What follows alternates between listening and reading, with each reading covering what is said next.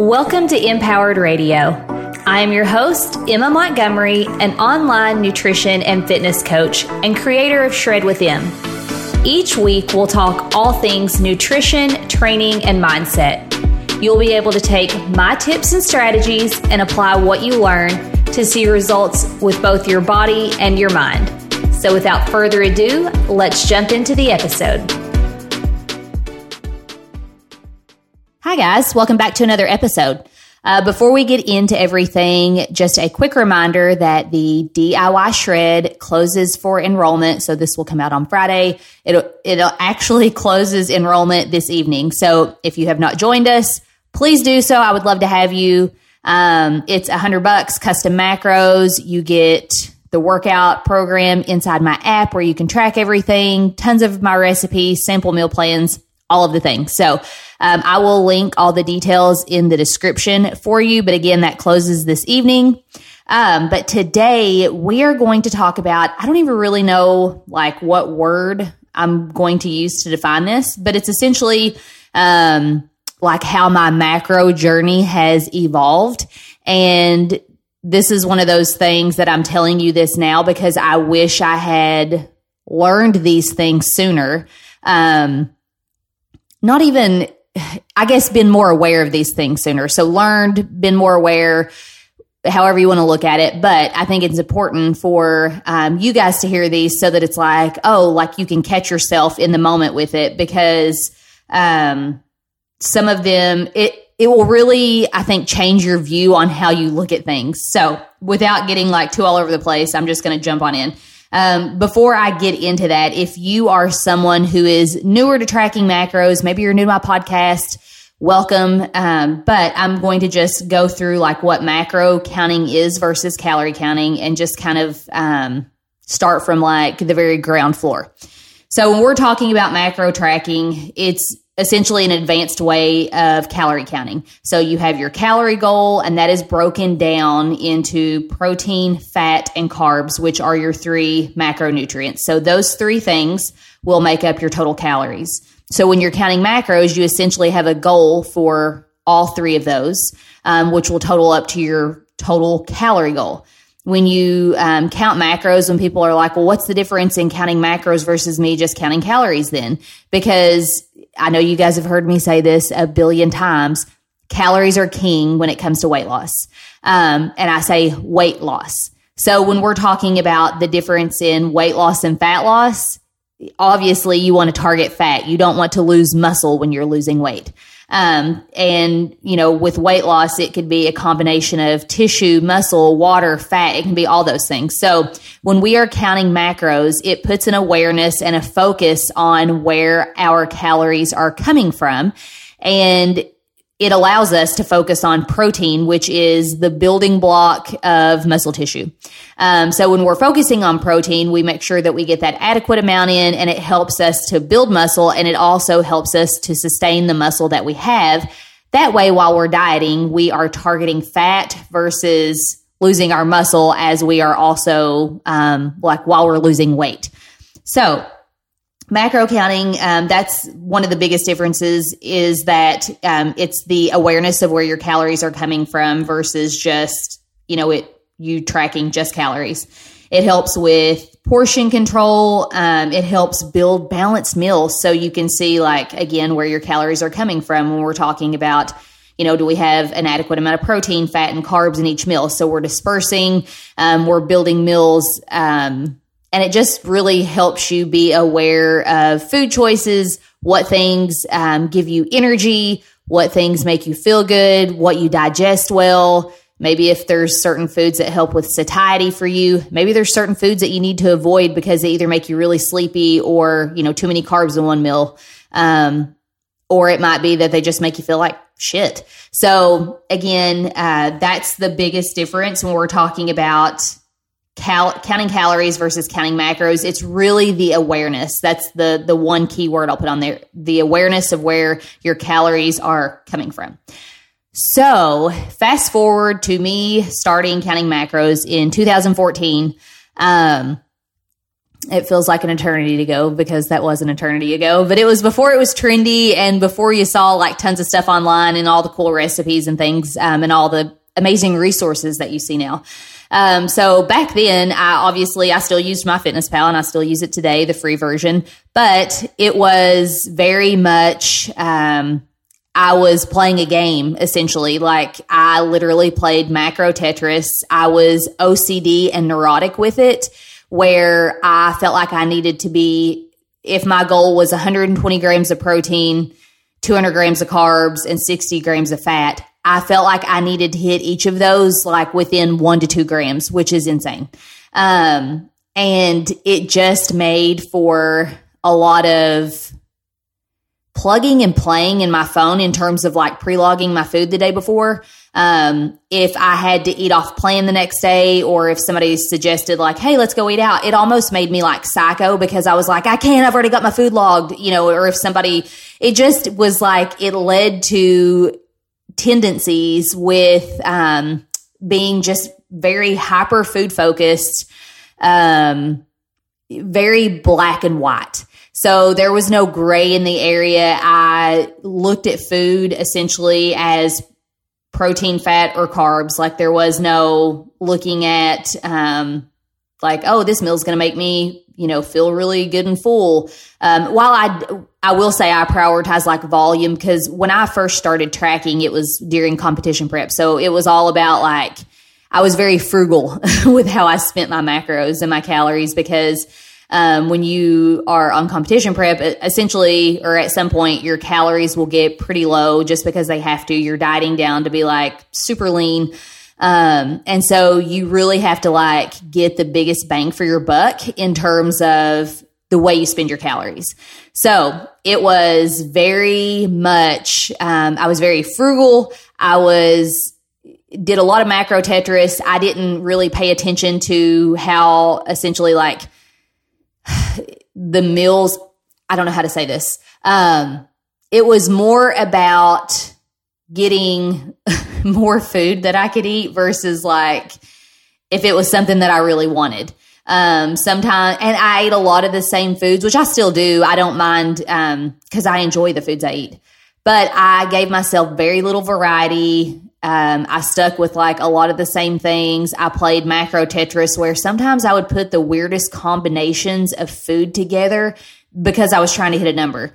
Like if I was out of fat and I only had carbs and maybe a couple grams of protein, I would like some of the stuff I put together, you guys, is not food that I would just like sit down and normally eat. I was literally doing it to hit a number.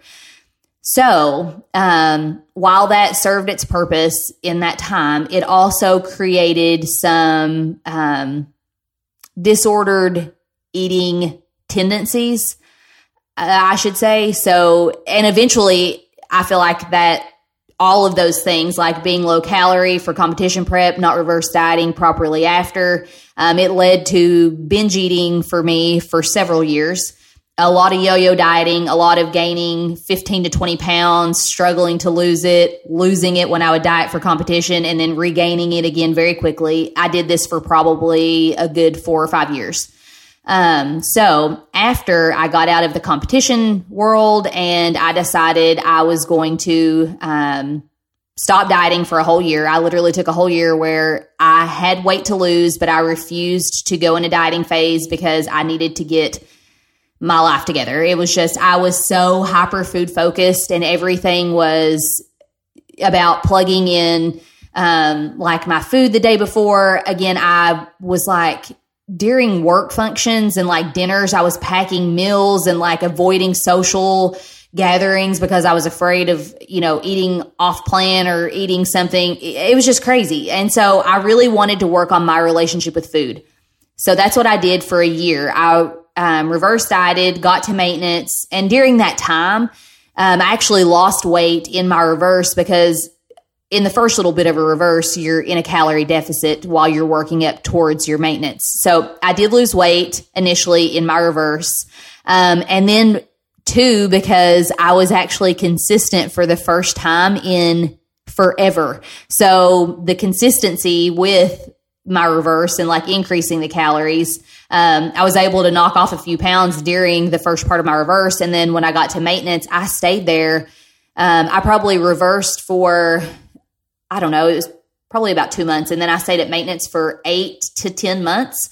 So I didn't diet at all during that time. And like I said, I did have weight that I wanted to lose. I wasn't super comfortable with the size that I was, but it was more important for me to fix what was going on in my mind and these disordered eating tendencies I had created and the way I was viewing food and the black and white mentality and just all of the crazy stuff I had formed, again, because I was counting macros, but not using it in the best way.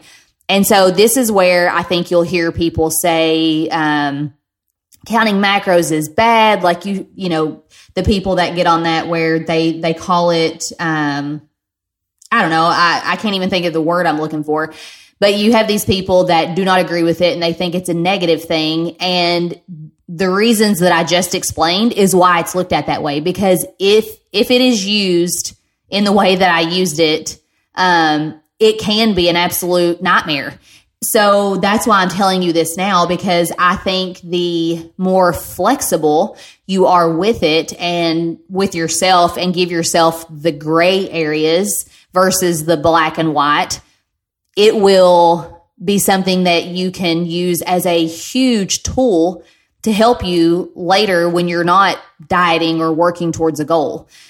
So macro counting should not be looked at as a life sentence. That's what I always say. Like you should use it as a means to an end when you're working towards a goal, whether that is a goal of getting to maintenance and you're focusing on building muscle. So you're making sure that your nutrition is sound. Whether it's that you're working towards fat loss. So you're in a calorie deficit and you need to monitor your calories week over week so that you're making sure that you're, adhering to, being in a deficit while you're working towards fat loss.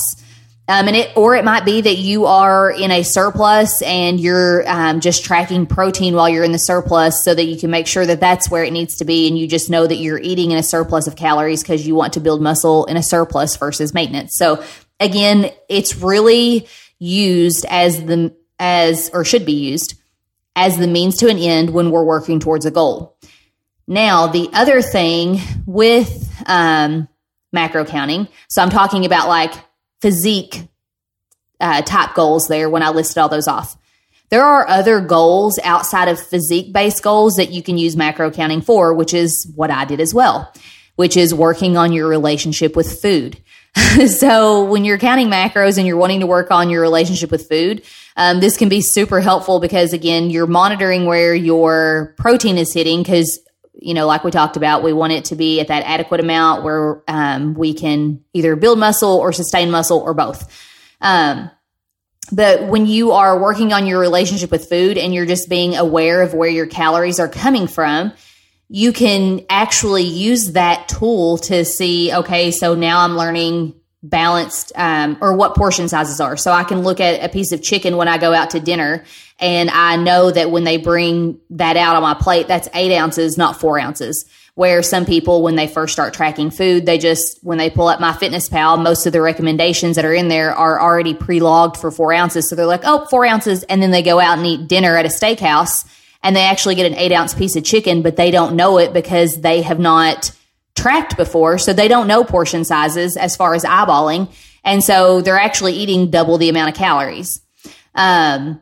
Also, looking at things like when you're putting a plate of food together, maybe it's that you notice that at lunchtime, if you eat, 50, 60 grams of carbs or so, that you end up super tired after. And it might be, okay, so I know when I eat these types of foods, or if I eat carb heavy at this time, it's going to make me really tired. It might be that you notice that when you eat more fat and protein in your breakfast, that it helps hold you over longer throughout the day, or more fat in a meal helps with satiety so you stay full longer. Same thing with like fiber. So again, these are all things that you learn while you're tracking macros, and this is really how it should be used. And I wish that I would have used it when I first started versus just using it as a game like Macro Tetris, plug and play just to hit these numbers, and not really paying attention to all of the other things going on outside of that, like how the foods were making me feel, what was helping with satiety, what was helping with energy, what was helping with digestion. So I'm telling you all of these things now because I want it to be something on the forefront of your mind when you're using macros. And again, I wish I would have, when I first started, that I was more just focused on the calorie amount and protein. While yes, during competition prep, you have to, things have to be completely dialed in. So there's a reason for everything. So counting each specific macro, serves its place there. But when I eventually did reverse and go to maintenance and I wasn't competing, or I was in off season, I wish that I would have been more flexible and just counted protein and calories because, again, for general population, that works. If you're not a competitor or have some sport that you're in or whatever, where you have to really get specific with the macros, just counting protein and calories is perfect. So again, I wish I knew that sooner. You don't know what you don't know. And that's why I'm here telling you guys all of these things now. So make sure that you're really keeping these in the forefront of your mind when you're tracking, whether you've been tracking for years and you're just now realizing hey, I do that too. I'm totally using this in a way that it could make me neurotic, or maybe it already is. Or if you're somebody that's brand new, I cannot advise you enough to really pay attention to these things now, because it will just help you later on when you're not tracking macros and you're eating more intuitively. It will help you know how to build a balanced plate because you've learned these things. It will help you in terms of knowing what's going to make you feel the best, without having to weigh and measure everything. You're going to know portion sizes. So again, these are all little things that sound so minor, but they will help you literally so much later in life so that you're not, having to track every single thing you put in your mouth. So I hope this one's helpful. I know that it will be. I know there are tons of you out there that are just like I was when I first started. So I hope this finds you at the perfect time. If it does, please share it with a friend. You guys know I always appreciate when you share the podcast. That is how it grows. But thank you guys again for tuning in. Reminder that the DIY closes tonight. That's linked in the description. But I hope you guys have an amazing weekend, and I will talk to you all next week. Thank you for tuning in to this episode of Empowered Radio. If you enjoyed the episode or found value in it, could you do me 2 quick favors? 1, take a screenshot and post it to your social media and tag me in it so I can say thanks. And 2, could you subscribe to the podcast and leave a 5-star rating and review in iTunes? It would mean the world to me. Thanks again for tuning in, and we'll see you in the next episode.